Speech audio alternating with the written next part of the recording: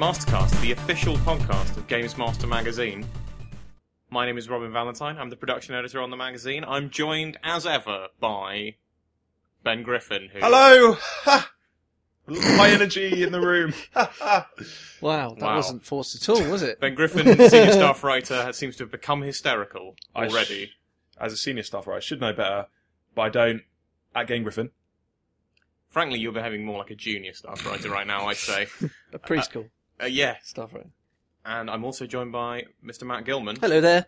The editor on the magazine. Yes, that's me. Now, on the last episode, we did promise something to our listeners.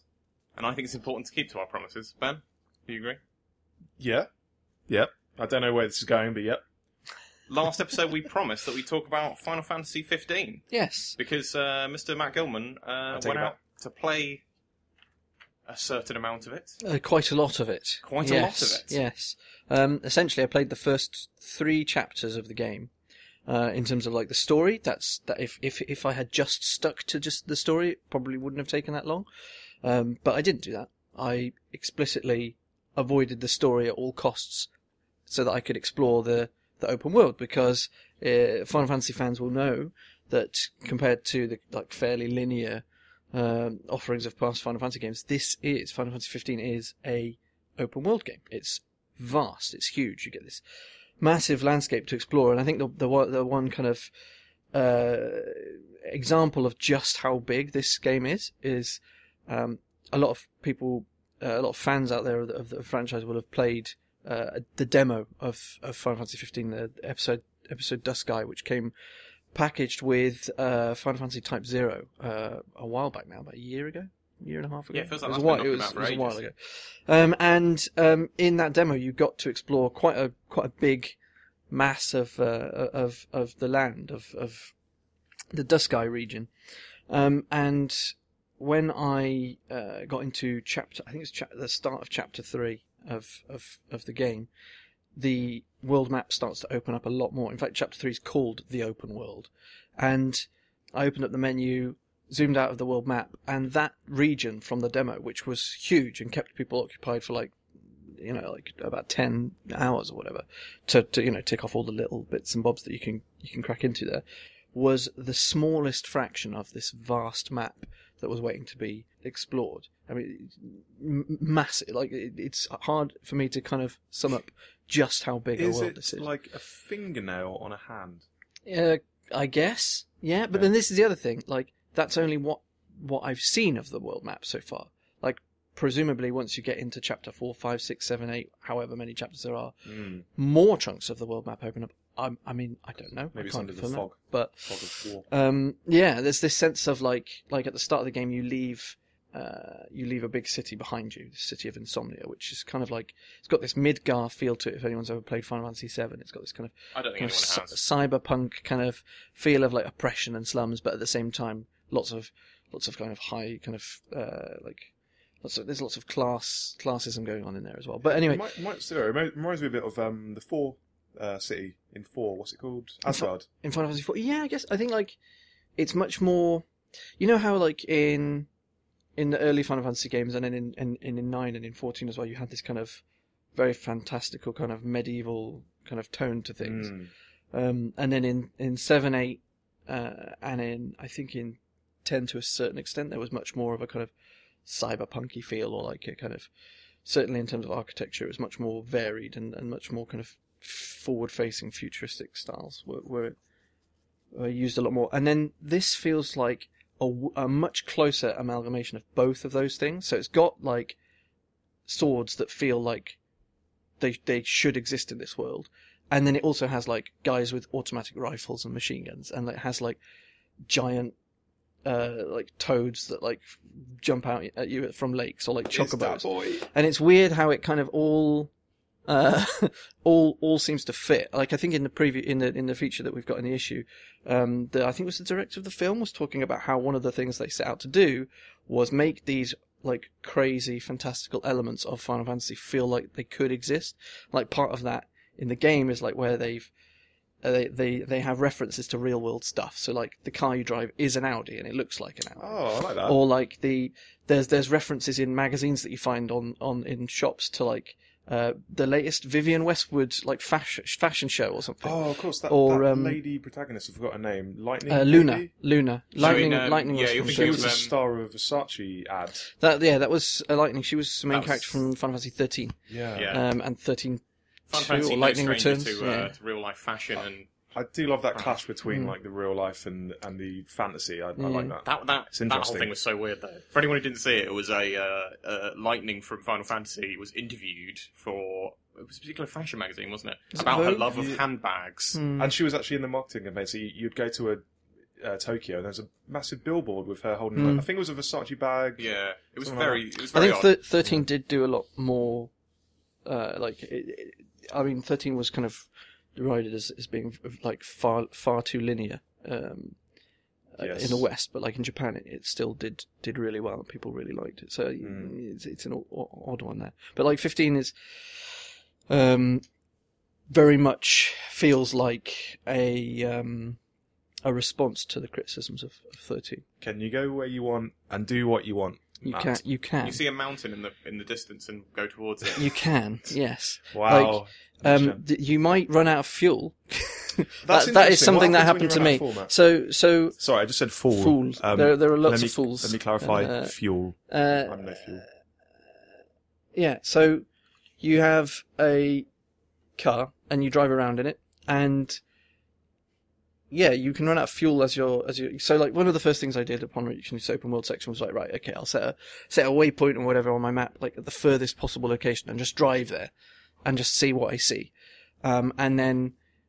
I mean, you can stop on the way and fill up at petrol stations. I didn't know that because, like, I hadn't even clocked that there was a fuel meter at the bottom of the screen. I was too busy looking at lovely mountain ranges and forests and stuff like This that. happens to Matt in real life as well. It really does, But yeah, so I ran out of fuel and I had to get out and start pushing this car to the next petrol station. And like to get there, it would have taken me hours of pushing this car. And you've got like the car radio on, and then there's like bants going on between the four protagonists. You've got the car as if that's. Yeah, I've got the car radio on. But it is properly dull, and you're just like pushing this car.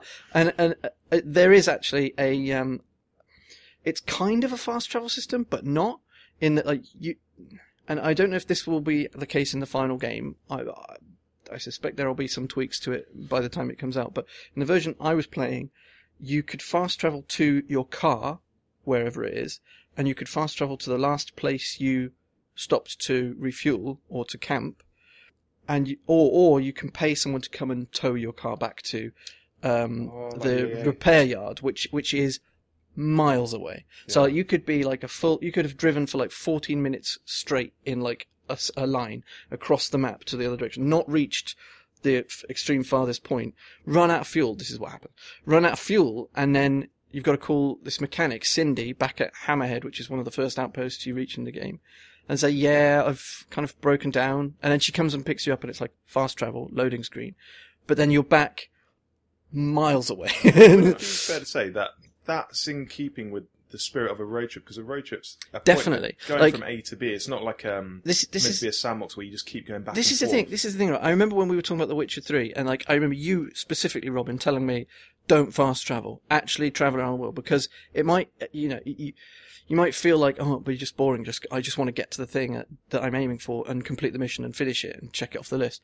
But what's actually the lure of that world is traveling through it and seeing what you see along the way, and because there are these risks involved with traveling around this huge space in a car, running out of fuel, you get this real sense of just how big it is.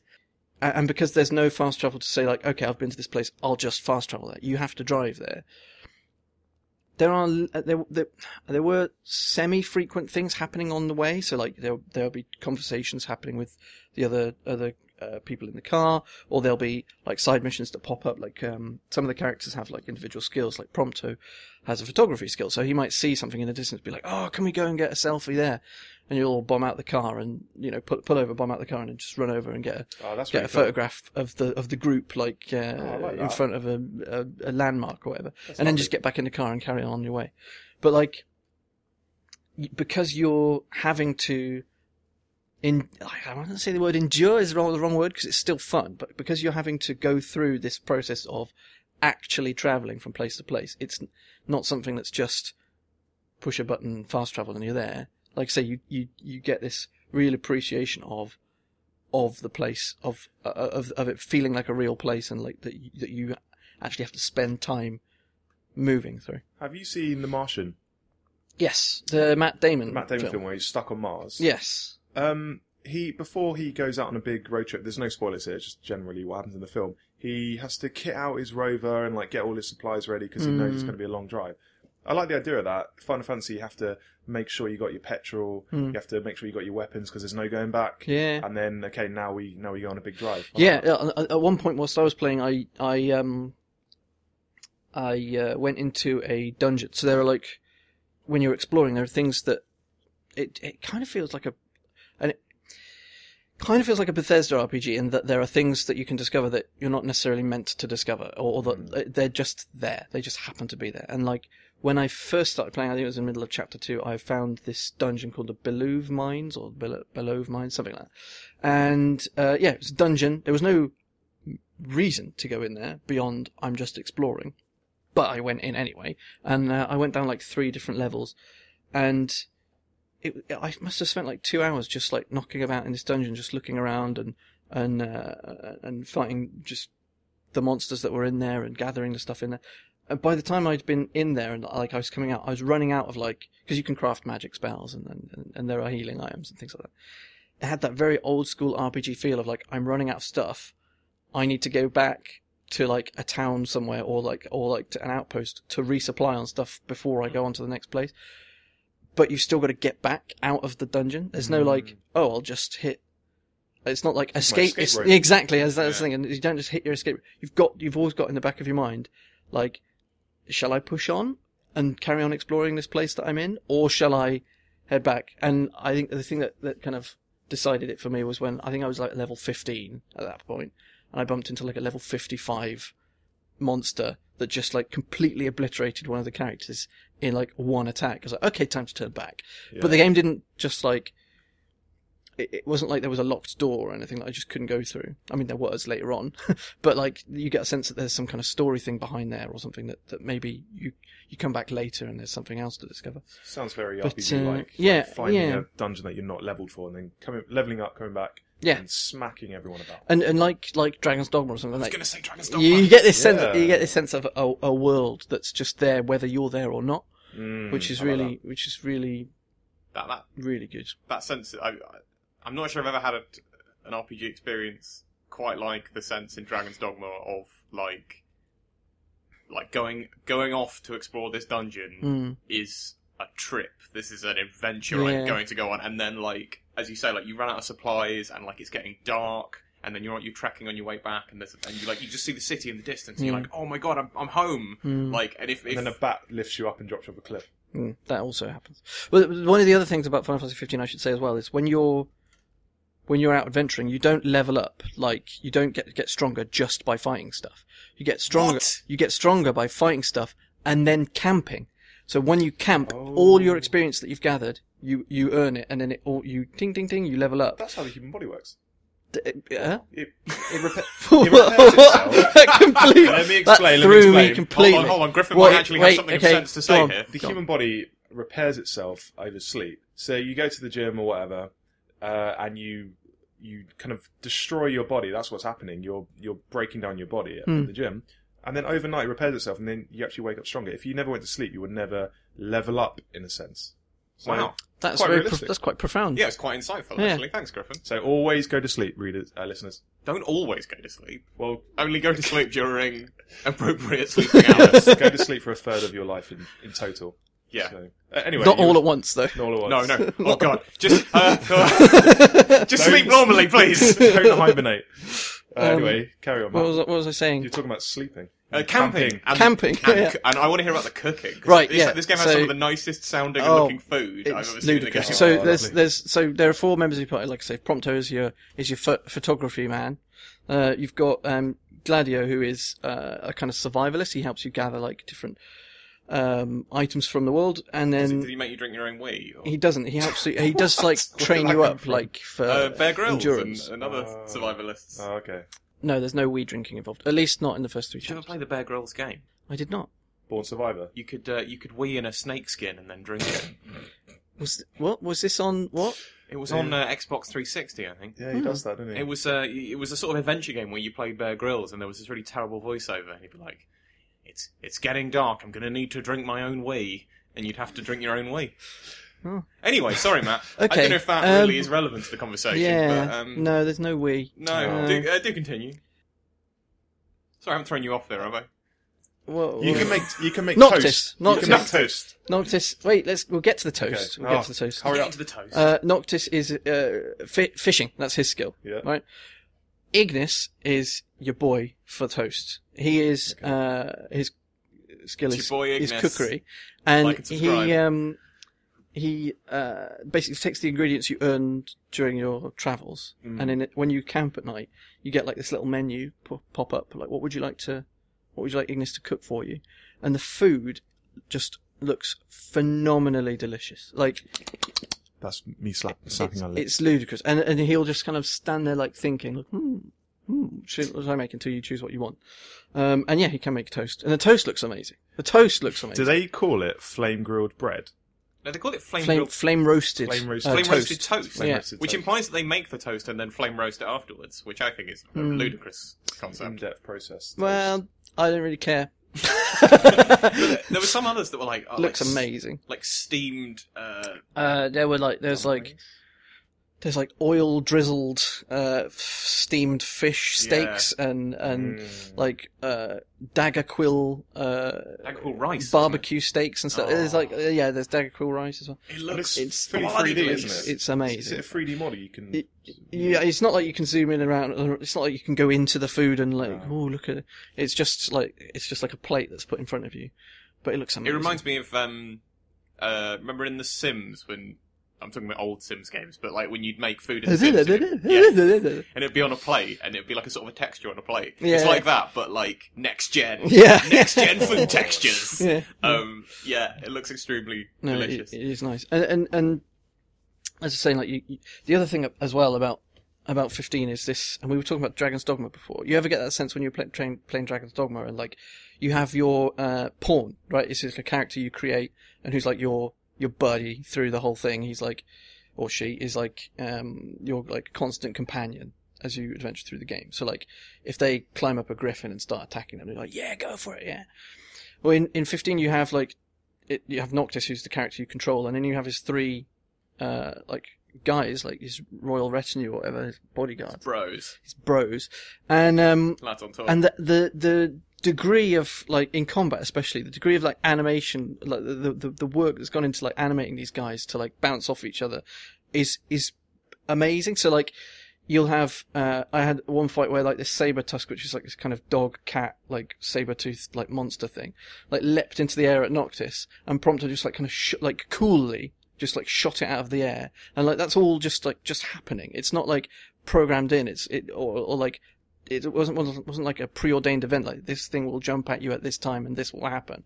It was just a random occurrence during combat, and he just kind of poof, and then like had some kind of quip ready to kind of roll out like "Got your back, bro" or something, and like as you're running around fighting, they'll just randomly kind of do something like that, and then just fist bump and be like "yeah," or just like congratulate each other, or like pick each other up, or like pat each other on the back, or just like woo, or Sounds all very macho.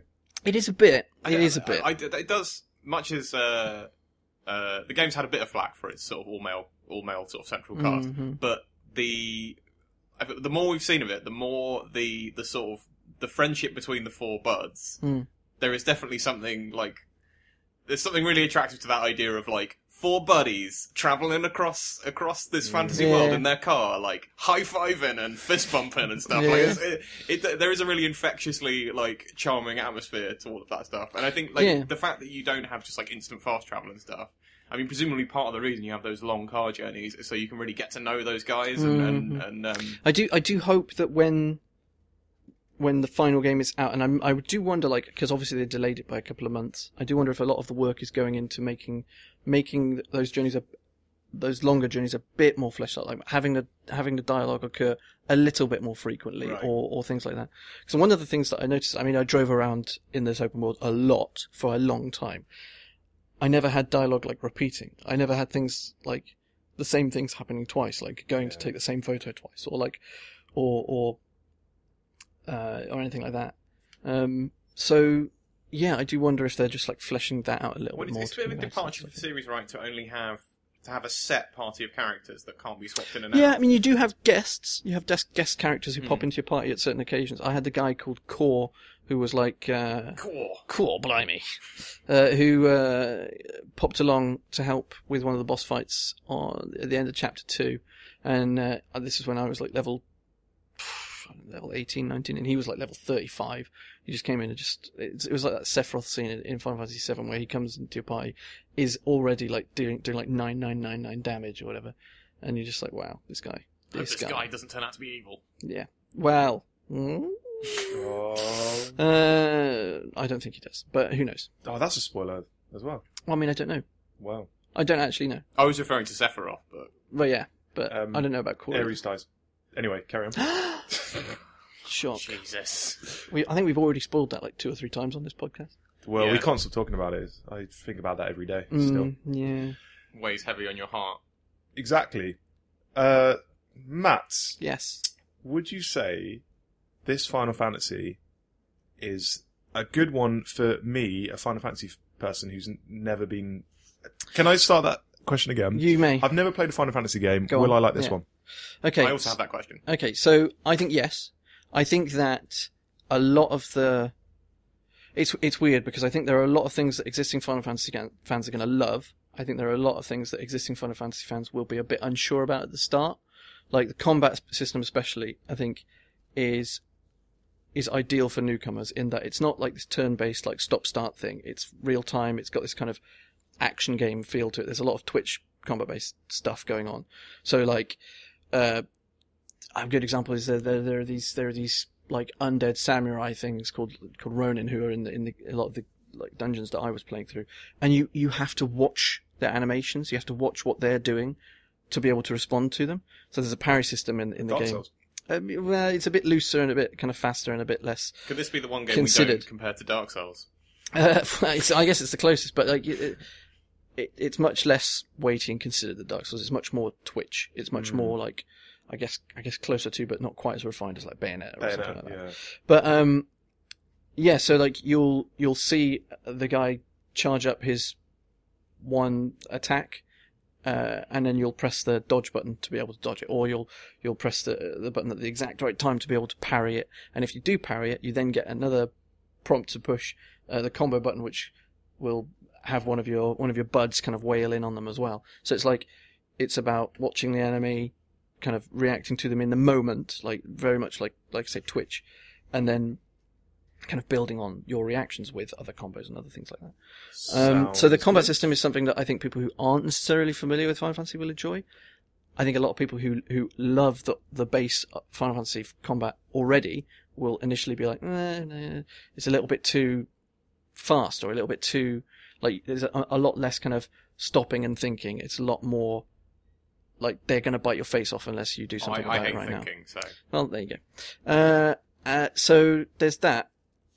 I do think that there are a lot of references and a lot of kind of little touchstones in there that Final Fantasy fans will absolutely gobble up, whereas the non-Final Fantasy player it just will go over their heads. Such as Chocobos. Chocobos. Yeah, Chocobos in this game. And they are some extremely lovely looking chocobos. They really are. Beautifully They're animated. lush. Yeah, you can race them, can't you? You said they were great- luscious. The great thing about Focus. the great thing about riding on Chocobos in 15 is that so like you spend a lot of time in the car, and the car is very like smooth, half automated thing. So like you set a destination, you squeeze the accelerator, and the car will kind of steer itself. Whoever's driving will steer it along the road. So there's very little for you to actually do. Whereas Chocobos, when you're riding on them, they kind of half have a mind of their own. So like you have to actively like steer them to keep them on track. So if you were to just like hold the equivalent of an accelerator pedal on a Chocobo and just go for it, they would kind of veer off and kind of go wherever they want. You've got to kind of keep your finger on the stick to kind of keep them in line, keep them going where you want to get them to go. So it's a much more active kind of, like, you feel like you're riding on something rather than just sitting back and waiting to get to the next place. Plus there are all these kind of upgrades that you can get for your Chocobo by riding on them, by training them up. So you can get your Chocobo to come and help you out in combat. It'll come and do a big old kick and sort people out. You can get like additional moves for your Chocobo. So like one of the base ones that you have at the start is like if you're sprinting, and the controls for like sprinting is feels very Epona, from Zelda. You just kind of like tap the button and like the little stamina meter goes down. Yeah, it's not carrots. It's like a stamina meter or whatever, but like it's got that feel to it. And then if you hold like stop and back on the stick, the Chocobo will like slide along the ground, which is like so satisfying to do, isn't it? When you're just like steering into an outpost. What's the noise it makes? Can you do an impression of it? No, I can't. There you go. Quark. Not quark. Walk. What? Walk. Can you paint your Chocobo? Not in the demo I was playing, no. Can you put saddles on it? Not in the demo I was playing, no. Count me out. You can put decals on your car, though. Oh, cool. Yeah, I put a big, like cactuar, which is like do you know cactuars? These like little monster things that you can Does it look like a cactus? It does look like a cactus with arms and I legs. think I've seen them, yeah. And it's got these like beady kind of It's kind of doing eyes. like a weird like dance. Yeah. It's like his But arms or his... I had like... Yes, I know that. I had a cactuar decal which I like crash zoomed into just its eyes. Yeah. So that it's just its eyes were looking out the front of the car. That was quite cool. Sounds disturbing. It was a little bit. Well, you can read loads more about Final Fantasy 15 Yeah. in our feature in issue 309, which is on sale on the 6th of October. It's a really awesome feature that Matt has put together. We've got 3 interviews with 3 different people behind the game. I believe the composer, the game's director, and the guy from the movie, right? Oh, also, yeah, 4 interviews. Four interviews, because we've also got the director of Kingsglaive, and we've also got our little thoughts on the Kingsglaive film as well, which ties into the game. And we also interviewed the art director of the game. That's correct. Yeah. Art director, especially, he's the guy that was responsible for the food as well. There's some great tidbits some nice about food. Anecdotes about that. One other thing I should say before we move on as well is the music is stunning. Like we also had the interview there with Yoko Shimomura, who is the composer. She's done the music for Kingdom Hearts. She's been around for a long time in terms of games music. If you've played games at all over the last 20 years, you'll have heard a lot of her songs. So it's really insightful interview with her that you should definitely check out. Well, yeah, I really encourage people to get out there and grab that. And our latest issue also has it's a split run with 4 different covers. What's a split run, Robin? What's a split run? So there are 4 different possible covers that you can get, and each one bears the face of one of the four main guys from Final Fantasy 15. Which one will you get? Progno, Gladiolus, Ignatius, and Corman. Okay. Corman. So, no. They're the 4 iconic faces. I like to think of them as the covers very much remind me of a boy band. I like to think of them as like the. Are you going to name some boy band members from a boy band that you know about? No, because you know about boy bands. I was going for the sort of the generic. There's like the tough one, the smart one, the funny one, and then the generically handsome one. The one with the glasses. But they're collect them all. Go out there and collect all 4. Yeah. Now, I also wanted to get you guys to have a little chat about 2 games that have come out just recently that a lot of people are going to be bowled over by. I was going to say that a lot of people are going to be squaring them up against each other. People want to know which is better this year. Every year they want to know this, but this year they want to know even more. They want to know even more than ever. I'd suggest they want to know which is better this year, PES or FIFA. And the office has been full of people playing both and evangelising about both. You'll have to pick up our latest issue and the following issue to get our reviews and find out our definitive verdicts. But I did want to talk to you guys. I think you're both on the same page, right? Ben, which I love FIFA this year. Ben loves FIFA. Yeah. Matt, are you on the same page? Yes, I am. Like, but it's nuanced. This is the thing. I think you're going to get a good said, game like, regardless. I think. You said just now, like, it's more. It's people want to know more than ever. I think this year it's like been the closest it's ever been in terms of. Definitely. They're neck and neck. They're not. They're not neck and neck. They're not neck and neck. FIFA is the better game. So for me, FIFA has one standout feature. Go on. It's the journey mode, and everyone knows about this. I'm just going to explain it quickly. The journey mode is a single-player campaign for one person. It's like Be a Pro, but with cutscenes to be reductive about it. And you play like a man called Alex Hunter. He's a teenager actually, and you get to join a Premier League team. And you know, you make moral choices, and based on your actions on the pitch, you decide the fate of Alex Hunter, which is amazing because football games rarely have a big standout mode. Year to year. It does feel like the freshest thing to happen to a football game since Ultimate Team first came out. Yeah, it's what I wanted as well. 2008, 2009. Mortal Kombat 9 of football games. Oh, that makes me look at it a different way. Yeah, that makes me. I'd say it's a telltale of football games. Okay.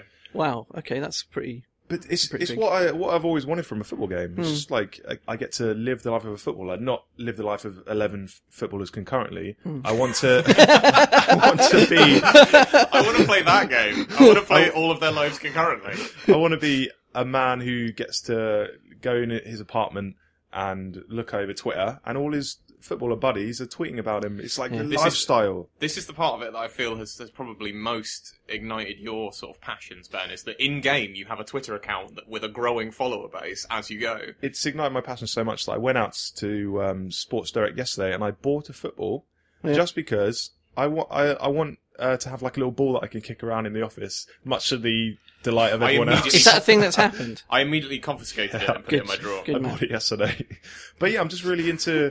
It's got me into football, and that's what a good game does. Like, it gets you into the world, like, an NBA game that gets you into basketball. Yeah, I mean, you say, like, the world of football. Like, it's not necessarily just about the 10-minute matches that you play in these games. It's all about all the kind of theatre around it, all the stuff, all the decision making, about celebrating the fact that you're in this, like, in this sport for the time that you're playing it, which is the reason why I think I've bounced off PES this year, because even though the core, like, matches, the games that the game of football that you're playing in PES is really solid, and I think it's the best it's been for a long time. Yeah, I agree. It's still wrapped up in this, and it's not just about, you don't have the right emblems or you don't have the right team names. It's not just that. It's just, like the package around the game just feels so kind of a bit hollow and empty. Yeah, exactly. Yeah, and like when you do something amazing in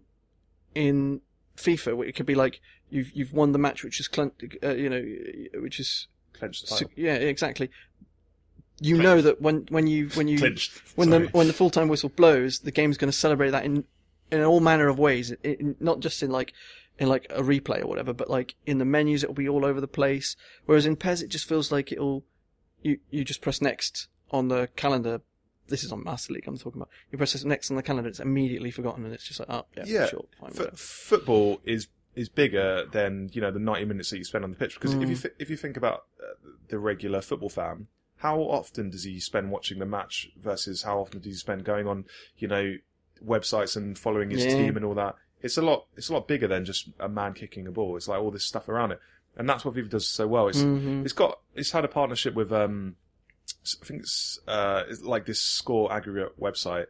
And it's had it for a few years now, where in the menus it's got up to the minute, like, info about your team, and Rooney's decided to sign a new contract, and it feels like it's piping in news from the real world into your game. PES doesn't do that, and it just loses the authenticity points, I think. For that. Yeah, and I mean, people will make the argument that, like I say, PES has the better game of football, and if that is important to you, like if it's the core kind of arcade experience of just playing a game of football and then turning off the console, or then just playing the next game of football, that then arguably and you're perfectly within your right to prefer PES this year. But if, like me and Ben, you're kind of looking for that that wider package. package, and to really like plug yourself into this all-encompassing world of football, then if you FIFA's played the way forward. both on mute and you just did a match, PES would probably be better. But if you like to sink into the world, then it's FIFA.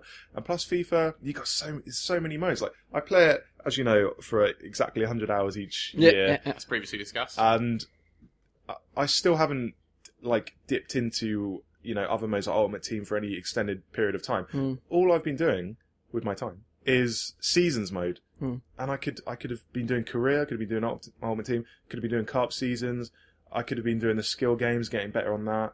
There's so many things I could have been doing. Yeah. Whereas PES doesn't feel like it's got that. It's got the My Club mode, and it's got the Master League. I think Master League is always a place I kind of go back to, because like, back in uni days, PES was the game. It was the football game. Yeah. And it was the Master League that made it. Like you'd start up a Master League, and then that's like a year of uni, like your football game for the next year or whatever. You're building up your Master League team and all of that. But like I just think since the shift to PS3, the kind of the 360 PS3, that's where it started falling shift. It's when like the calendar in the Master League got longer, and it started trying to pump in realism to the Master League, which was all about like just bizarro kind of fantasy and all this stuff. It just felt like a bit too bland and boring, and like, oh, when's the next transfer window? When's the next interesting thing that will happen on this long path of identical football matches? FIFA's constantly like, oh, you've just finished a match, Jurgen Klopp's been looking at your player and he loves him. Oh yeah, that's another thing. Managers. You got managers in FIFA now, and that's an extra step in the realism ladder. They're on the sidelines, right? And I've been watching them for a while because I did a feature about every single Premier League manager. They've only got a few things that they do. One of them, an animation is putting their fist up to their chin and looking serious. The thinker. They can put their hands behind their back. When you score a goal, sometimes the camera cuts to them on the sidelines cheering wildly. So there's only a few ways you can interact with them. Can Jurgen Klopp lose his glasses? No, but he has glasses, and he can either put a hat on when it rains or not put a hat on. so okay, this is next gen gaming. Fine. I'm okay with that. They wear raincoats when it rains. The best thing you can do, though, that's DLC. After you score a goal, Jurgen Klopp's removable glasses, or Wenger's solves the mystery of Wenger's gilet. But you can actually run over to them and celebrate with them, which is really good, if not that realistic, because you can run over to a Wenger who's like 70 years old now, like late 60s, and like pick him up with your like Olivia Giroud can like grab him in a bear hug and like fling him round, and Wenger's like smiling, going but his like bones are breaking. God. And one time I kept scoring with Giroud, and I just kept running over to him every single time after I scored and picking him up. And like he's a 4-year-old that you just like throw it around. I will break you, Wenger. Have you seen Honey and Blew Up the Kid? It's basically that, like a massive 6'4" kid like running over to Daddy, going. Amazing. So that's why I like the managers in FIFA. You certainly don't get to hug your manager in PES by the sound of it. Well, no, not that I've noticed. No. Wow, that's quite the sum up of things. So you've heard it here first. FIFA's better this year.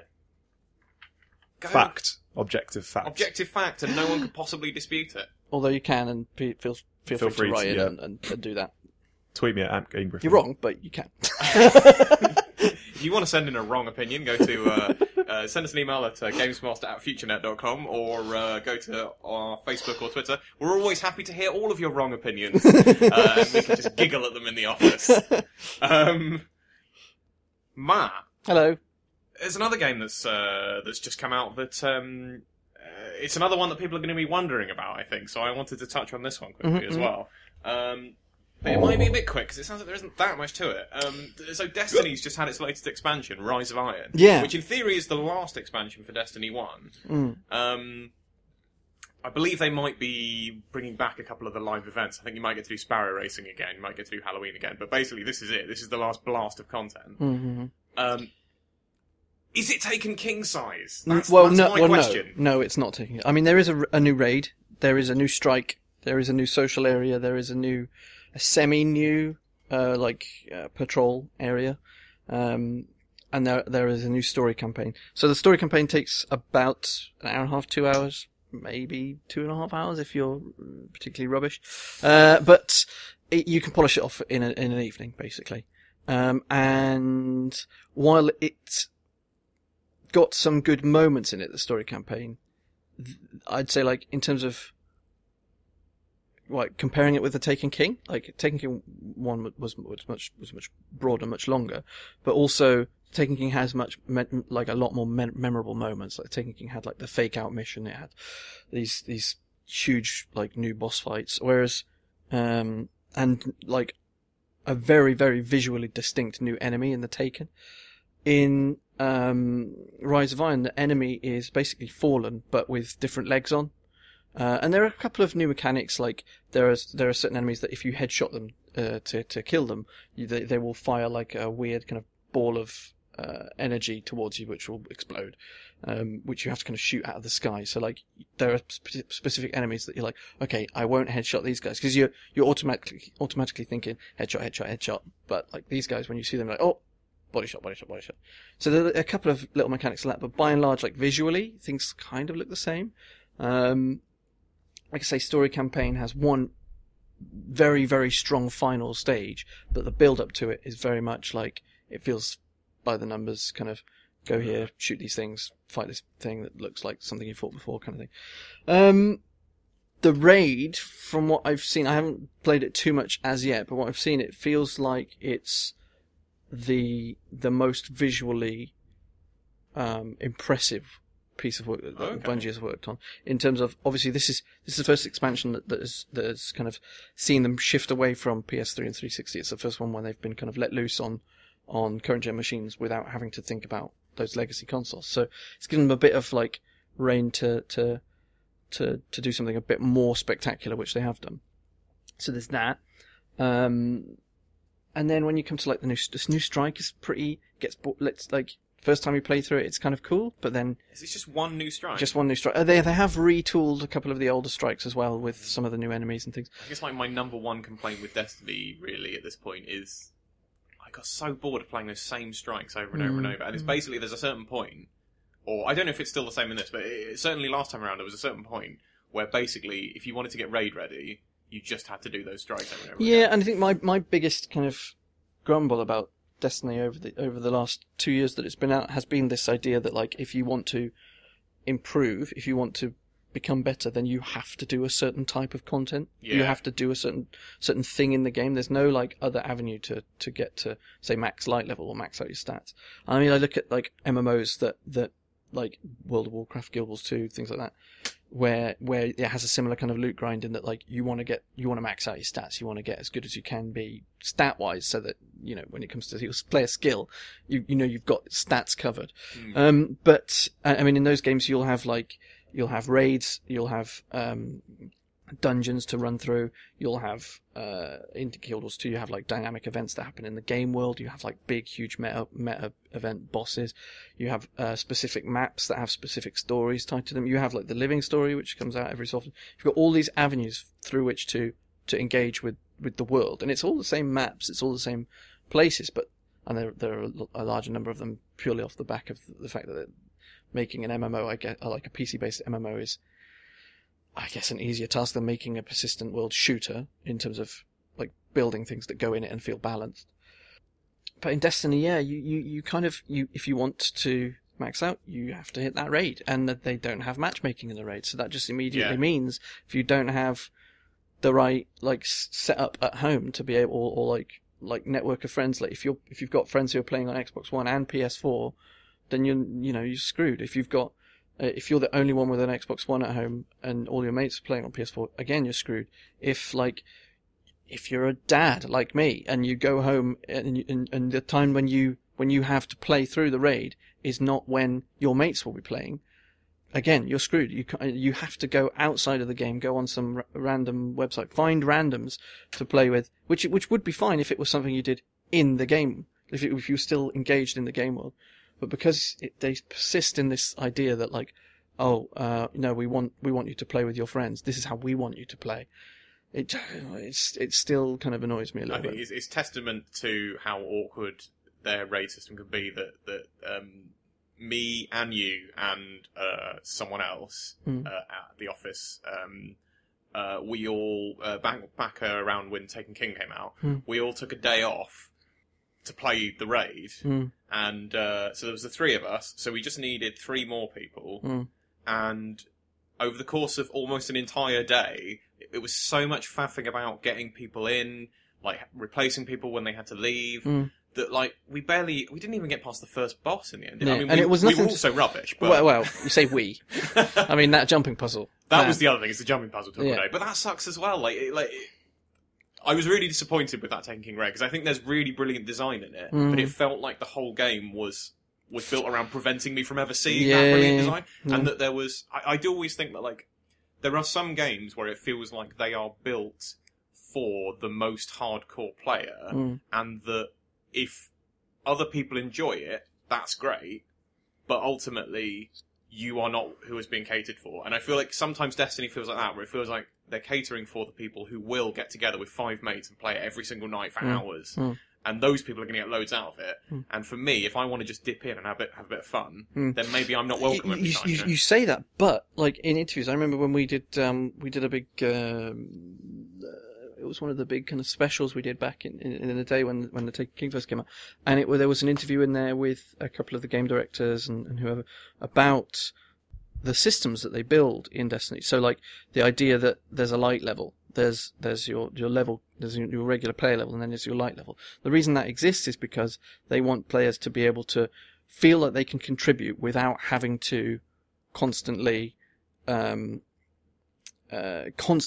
So it only takes a couple of hours of playing a certain type of content to get to light level. So like without going in the raid, everyone can reach a certain light level just by playing the game, and it doesn't take that long. It doesn't take that much grinding. I mean, you might like farm like random loot drops or whatever, but in terms of like the stats, you can play for a certain amount of time to get to a certain position where you can contribute to different elements of the game, except for, and that's what they were saying, except for, in reality, the raid, because to be able to contribute in the raid, you need to be able to go in there with all of these people, and then also, like, can commit to a certain amount of time, like, over the course of a week, a set time as well, if it was just a simple case of like, okay, I want to play a bit of the raid, I am playing at this time, and I know that these other people will be playing at this time randomly across like a group or something, then that's cool. But have that in the game. Yeah. Like have that, like there's a site called The 100, which is basically like, it gathers people, like-minded people who play at the certain time of day. You fill in like a little questionnaire, and then it'll say, okay, we've put you in this group, like group alpha, whatever, and here are 99 other people who, like you, can play between the hours of 10 and 12 in the night, and who like playing this type of content. Here they are. And then in that chat room on your browser, on your PC or whatever, on your tablet, you can tap away and go, yeah, hey guys, anyone raiding? Yeah, let's play. Boom, done. And it's great.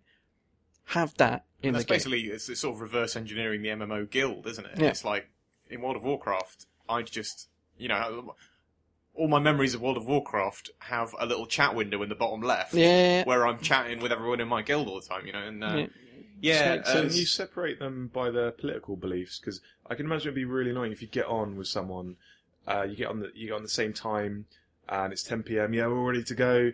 I want to do the exact same raid, and then you find out that they support Trump or something like that. I don't know that politics comes up that often. I mean, it wasn't a question on the questionnaire, Yeah. but I mean, you can always like not talk to them or turn chat off. Do you like cats or dogs? That could separate. Like Beatles or Rolling Stones. I think these should come into play. Maybe you should set up your own Trump-hating cat. Was it cat or you cat or dog? Dog. Dog-loving. Yeah. I don't associate with cat lovers, Matt. Okay. You're a cat lover, Robin. I'm a cat lover. Oh, what? What have we done? How did this happen? Is this the end? Is why I like Mitomo so much, because I just answer questions endlessly. Anyway. Have you played Destiny, Ben? I literally haven't. That's why I've been silent the whole time. I have no idea what you're talking about. Okay. What is a strike? Well, Don't answer that, because we're going to be here all day. There's one last thing about Destiny that I wanted to talk about. Go on. Fine! If this expansion is them spinning their wheels a little bit. If this is a bit of a content drop to tie people over. I should probably just preface what you're about to say with, it's still very good. Okay. Right? So, like, it's still Destiny, and Destiny is, at its core, a very, very good shooter. Like, all the new weapons, some of the new exotics, new legendaries, new armor sets, all this stuff have, like, really interesting combinations of perks and traits and things. And there's a lot of content in that regard to sink your teeth into. And, like I said, when it comes to the bread and butter of picking up a gun and shooting it at aliens, it's still very, very, very good. Mike, what I was going to say is... Go on. If this is the sort of last content drop to tide us over, and is maybe not as meaty as some people would like, what would you like to see from Destiny 2? Because we've had some details, possible details of Destiny 2 leak. Possibly. It sounds a bit like a lie to me. Yeah, but it's a bit like this is rumory, isn't it? This is alleged by our friends over at Kotaku. They've had reports that it will be on PC, which I think makes a lot of sense. I would be surprised if it wasn't at this point. Destiny 1 not on PC, but and they've also said, more interestingly, they've said that character progress is going to be wiped, which the original when they were first sort of talking about Destiny pre-release a few years ago now, part of the whole idea of Destiny was the 10-year plan, and that you will carry your character through this game for 10 years, and that there will be that continuity of your character. And ever since, like, having played Destiny 1 and, like, having a lot of fun with it, but seeing some of the flaws that it's got, I felt more and more that they should wipe character progress and start fresh with Destiny 2. Yeah, keep it in the past. Because I think... Move on. It's clear that there are some problems in terms of, like, with the game as it stands, it's clear there are some problems in terms of getting enough content out there fast enough.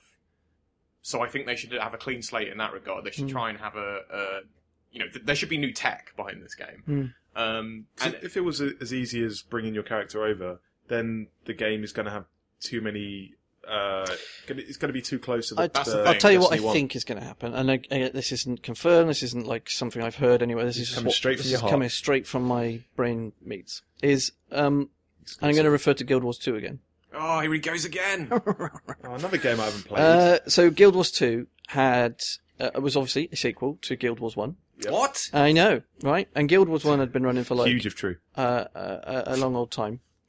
And when it came time to wind down work on Guild Wars 1 and kind of get people to move over to Guild Wars 2, they wanted some sense of reward for players who had sunk so much effort into the first game. So what they did was they created this thing called the Hall of Monuments, which was like, it was basically in the world of Guild Wars 1, it was like a big old room with like statues, pedestals around the outside of the room. And each time you did some kind of monumental achievement in the game, you could put a statue in this, or like a tapestry or something, in this hall, which would then represent a reward when Guild Wars 2 came out.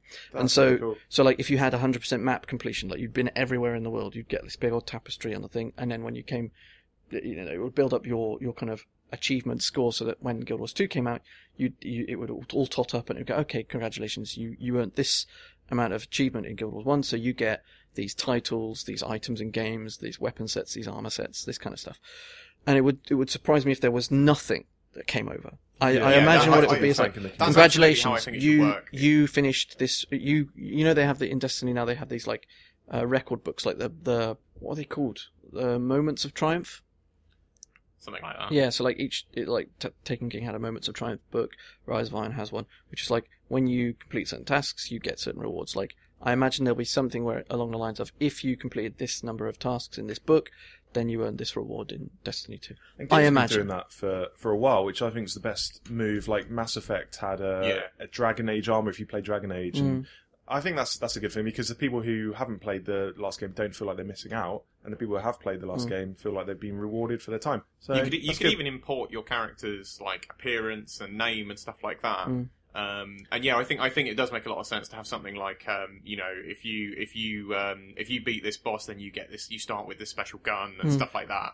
But I think in terms of the actual character level and light level and gear and stuff like that, it's got to be a fresh start. As a new player, like, I don't want to feel like, I haven't been playing Destiny for the last 3 years. I'm automatically starting off on the back foot. I want everyone to have a level playing field. And if it is coming to PC, which I think it will, I'm going to get involved. That's the only reason I haven't got involved in Destiny, because it's out on PS4 and I haven't got a console. Got a PC. I also would prefer to play it on PC, I think. I think it'd be a very smooth, brilliant-looking game on PC. Not that it looks bad on console, but I'd love to see it running on a really high-end PC. And it would be new gen only, right? It wouldn't have any ties to the last gen. They wouldn't have to worry about the the architecture of like PS3, for example, which is obviously notoriously tough to develop for and then port to like PC or whatever. So that's probably it. It was probably all in their plan, their grandmaster plan all along. Yeah.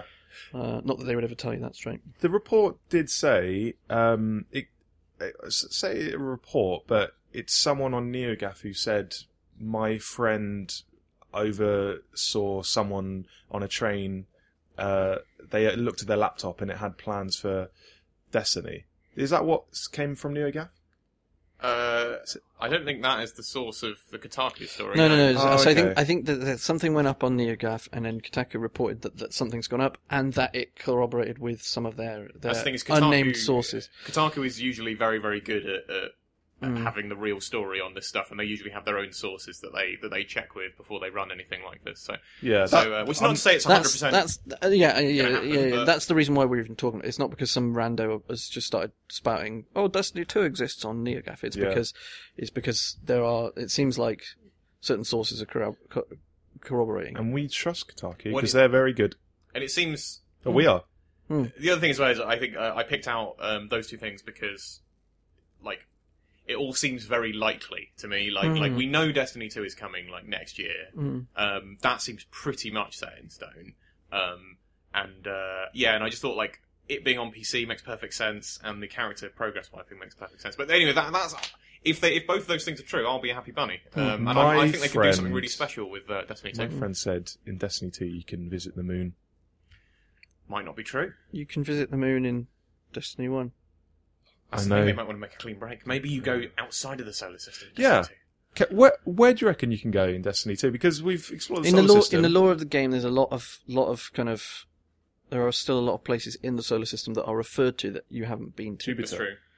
I think Jupiter's referred to, but like certainly like some of the places around. I mean, there's the Dreadnought near Saturn, but there's more places. There are certain like references to like ruins or something on the moons of Saturn. There are. Oh, okay. I mean, we do what are there like 52 moons on Saturn? Yeah, I mean, 60 in terms of land masses in the solar Yeah. system, there's and there's a lot of room even on the planets that they've already covered because like you go to Earth in Destiny. But it's one of the things that's a bit weird about Destiny is like you go to these planets, but then you go to this tiny portion of the planet, and like on Earth, it's like a tiny area in Russia.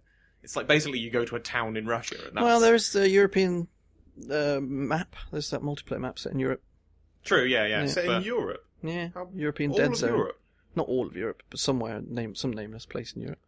It's when like the idea of like having a country is meaningless in the lore of Destiny because there's just one city. So no passport in Russia. Well, yeah, that's why they call Russia Old Russia because it's like this like post-apocalypse. Really, yeah, there is no Russia. like there are no countries outside of. See, I want to get involved in all of this stuff. I want to know about the Bungie's future. But yeah, none of future. that's like in the game. That's the problem. All of that lore is like on an app. So like grimoire cards on the website and stuff. Yeah, this is the problem. They did bring more of it into the game for Taken King. Yeah, and there is a lot of like story stuff in Rise of Iron, which is really cool as well. Can I ask a question? It's never been explained to me. I've been wondering about it for like 3 years. What is that big white ball in Destiny? that's the Traveller. It's a Traveller. See, no one told me. It's the Traveller's a sort of kind of godlike being that has come to save the Earth from all of the alien. Well, or does it have sinister intent? But it basically represents light as opposed to the forces of darkness, which are represented by all the aliens and stuff. You know the little ghost things that follow you around, Yeah, like Dinklebot and whatever, Northbot. Those are all pieces of the Traveller. And the Traveller gives that people are they're sent out to like revive Guardians who can then fight for the Guardians. for All the the light. Guardians are actually Dead. undead because they've all been brought back to life by the Traveller to serve as its Guardians. soldiers. What does the Traveller sound like?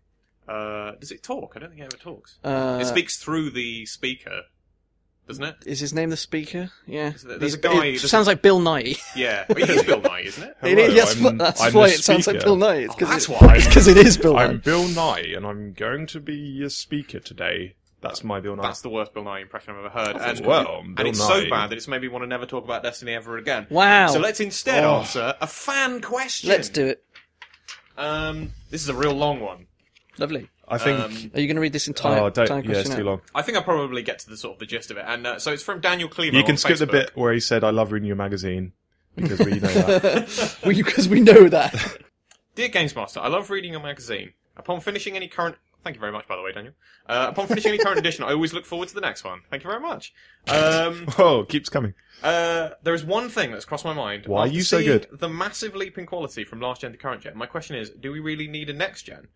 So he goes on to say that for him, we've almost reached a peak. That for him, he feels like we don't really need to have like a hard next gen, and that if we do have a next gen console, it'll just be a bit of an extension of current ones, and won't feel like as big a leap. And we also had Stan Cohen asked, what do you think the future of gaming will look like? Which I think was a sort of a similar question. And so we've had a few people sort of asking about this, and I think the PS4 Pro and the Scorpio probably got people thinking about this. I think it's an interesting question. I think it is, but for me, personally, it smacks of like some guy pre-industrial age going, like, no, we've learned everything we need to know about existence. There's nothing else to learn. And some scientists are like, yes, but look at this telescope. No, they draw a line under all knowledge. Not that we're saying Dan Clymer and Stan Cohen are those idiots. No. It's a very good question. It is. I think like I you definitely said, understand his perspective. it kind of it thrives on this concern that like are we almost like spending too much money on like upgrades that are just like incremental. Like we want to know that when we're putting 500, 600 quid down to get like a new 4K telly and a new a bit of hardware that it is worth the jump. And like I mean we talked about this extensively last podcast as well. Like is it yet? Probably not. Yeah, see that's where the question is. But, I think for me, but I think in the future, there's so much to improve. Like just going like combining it with Stanley Cohen's question, where he says, "What do you think the future game will look like?" I think we're going to look back in 10 years, or maybe 20, and we're gonna think, why did we ever hold like a little plastic controller in our hand and look at a TV for 10 hours in a room? It's going to feel so antiquated. I think us three here will still be doing that, and everyone will be like, "Why are you still holding a plastic controller?" We're like, "Oh, I really like." We're all playing games on our Google Glasses. Yeah. You old men. In the future, we're going to be in the game, and we're going to think it was so... How did you ever get immersed in a video game where you just sat in front of a little rectangular monitor and just looked at it, when you could be in the game right now on the holodeck? But at the moment, it's not there, because VR, you have to plug yourself in like the Matrix. You have to put on a big piece of plastic on your head. In the future, when that's all seamless and you only have to swallow a pill and you're in the game, something like that. That's called hallucinating. You can do that now. Don't do drugs. But when you're in the game, I think that's the future. I don't know. I think there's always going to be room for not getting up off your ass to game, like just sitting in front of the telly. I think there will always be tellies. Whether they're like actually a screen or like... It's a bold prediction from Matt Gilman. There will always be tellies. That's it. Draw a line under it. That's it. I think they're numbered. At least I hope. There will always be vinyl players. I hope there will always be tellies. And to be fair, there still are. So. I mean, the idea of everyone tellies, walking around with like use them. Adam Jensen style like shades with whatever it is they're watching projected into their retinas makes me want to just cry. I love that. That's an amazing future. Yeah, I'm excited for things to get as dystopian as possible. I want to hold up my hand and have a camera embedded in my palm and just take pictures of people. What? By lifting my hand up and just taking pictures. So you want to be able to wave to You people want and to take be- pictures of them at the same time? You want to be Inspector Gadget. Yep. I want to be able to... You want your body to be... change the channel on my glasses by, clicking my fingers. Bang, bang. Oh, MTV, bang. So Lord of the Rings. wait, so this is a future where televisions don't exist anymore, but MTV is still popular. Music videos will never go away. It's gonna make a comeback. I did want to kind of just put forward, like, to play sort of, not even devil's advocate really, but I wanted to sort of, talk a bit about where he's coming from. Go on. Because I do think that that the advances we see now are that much more iterative than they were in the past. I think the speed of games... I'm putting VR to one side, because I think VR kind of... Part of what makes VR exciting is that it is one of the first, like, genuinely big leaps in a long time. But if you think about, like where gaming was, like, 20 years ago, like, the transition from, like, you know, going from, like, 8-bit pixel art to fully 3D polygonal gaming, I don't see what the next leap of that level is. Unless it is virtual reality. But then virtual reality, to me, doesn't seem like... it doesn't seem like the future of all gaming. It seems like a cool future, like, niche thing, like a cool future technology, but not Another how branch. I want to play all my games forever. And I kind of don't want to be in the game in the way that you talk about that. And I feel like as Matt says, like, you don't necessarily always want to be like it doesn't. You don't want gaming to be a performance always. You know, it doesn't have to be like you getting completely immersed in something. Because sometimes you're playing a game, but you want to chat to your mate at the same time, where you're.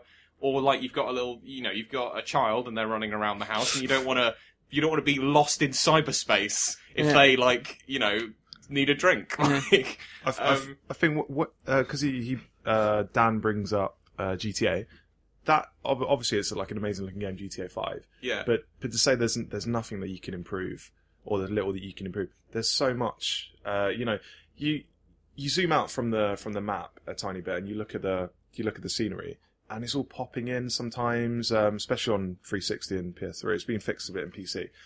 Like, more power means, all the citizens on screen at any one time. You look at LA, there's hundreds of people on the street. You look at GTA, and there's like one or two, because the game can only handle that much. And there's so much you can do power-wise. Infinite draw distances and photorealistic graphics. Like, as good as the graphics look on GTA 5, they're not photorealistic. You wouldn't be able to confuse them with reality. I think when we get there, then I think I'll agree with Dan's point that we can't go any higher than that. I don't necessarily think that you need to mimic reality to be. I'm thinking of things like The Witcher or like Zelda. Games trying to mimic reality. Yeah. Need to mimic reality. Right. But games with their own art. So like UFC, the next UFC that has like absolute, like it's completely real, will be better than the UFC where you can create Barbara Bam Bam Brown. Well, I think no. That's the thing that makes... That's not what I'm saying. That's the thing that makes creating the fighters in UFC so funny, Yeah. and giving them weird faces, is because that game does look so phenomenally realistic. Yeah. So you need realism. That is but one of the most impressively kind of... realistic looking games I've ever seen. It's like that. Yeah. If you never tried UFC creating a character, try Do that. it. But yeah, no, there will always be like artistic games, like Bound. I'm not saying that all games should mimic reality, but the sports games, for instance, or the racers, they need to. There's still a level that they can achieve above what they're doing now. I think it's more like in terms of scale.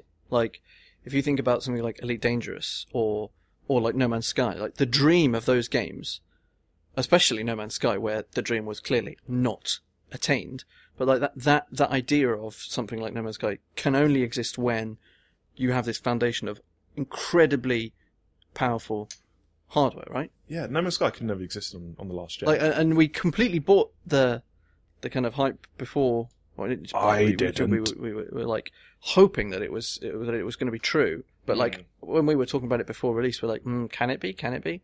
Ultimately, it wasn't. But like that promise that they laid down and didn't deliver could only be possible in a future where we have more powerful. And they did take us one step closer to that, I think. Yeah. And it was hamstrung a bit by the technology. Like there was no massive snake monster that was in the trailers, like a mile-long snake.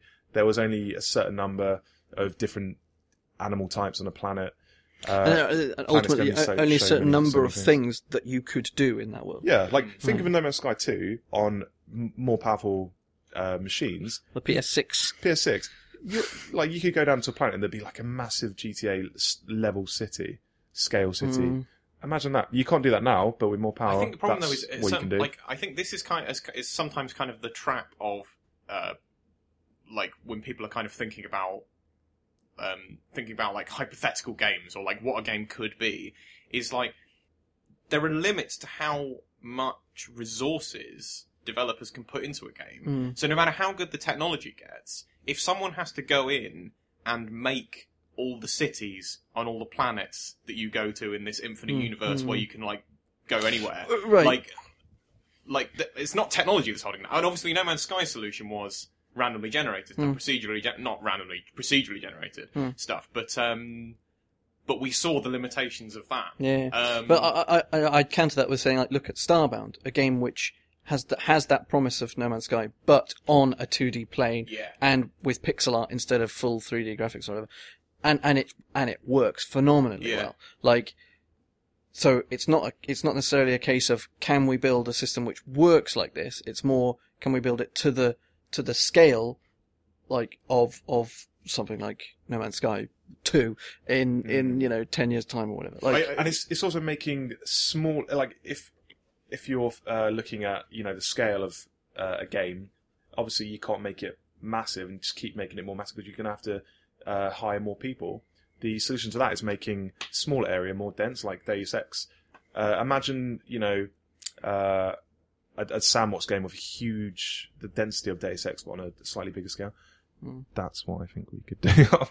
I lost a train of my thought, sorry. But yeah, I think ultimately I would like to be optimistic and say that things can always get better and that there are always going to be things that we can't even imagine now that are going to happen to blow our socks off. That's what I'd like to imagine. I think that after when you're editing this, Robin, you should put things can only get better on as like a little sound sting. Now. Maybe we should just sing it now. I think that's much we're allowed to sing before we get to a copyright claim. Yeah. So. And before I stab my ears out. Sorry, Brian Cox. But Brian Cox. He was the keyboardist in that song. Did you know? Really? Was it the scientist? I did not know that. What is it? Not Dream to Dream. Things the band. can only get D-Ream. better. Yeah, that was the band. It was D-Ream. Oh, I didn't realise that was the band. He was the keyboardist in D-Ream. Yeah. Anyway, thank you very much, Daniel, for that question. His claim to fame. I thought that got us thinking about stuff. So thank you very much for that. And shout out to Stanley Cohen. Shout out to Stan, who had a similar question. I wanted to throw his name in there as well. Thank you for your Stan. question. And if anyone out there listening to this podcast wants to ask us a question, remember you can always email us at gamesmaster@futurenet.com, or you can head to our Facebook, just Google Gamesmaster, or you can head to our Twitter @Gamesmaster, and we're always happy to chat. And you can also reach us on our personal Twitter accounts. I'm at Robin L. Valentine. Well done. I forgot half of that in the middle, but I got it in the end. Ben, has that given you time to remember what yours is? I think my Twitter is @GameGriffin. So hit me up there. Matt. I'm at G-Maniacal. But don't bother tweeting Matt, because he doesn't care. I did a tweet the other day. Did you not see my tweet the other day? You did a tweet. What did you tweet? I found a funny label on my jumper. So I tweeted look that up, because that sounds like a laugh riot. Oh, mate, rolling in the aisles. Oh, can I tell you just a quick story about my jumper? I found a really nice one in a shop, and it was like nice and blue and tasteful and conservative and all that. And then I looked at the label on the back, like a little label, and it said something like the hypest jumper ever.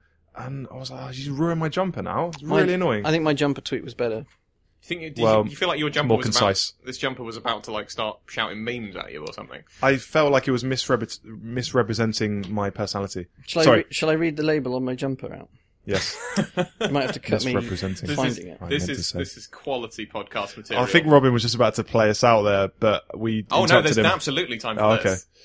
If there's time for anything, there's time for Matt to find a picture of the label from his jumper. Just find it.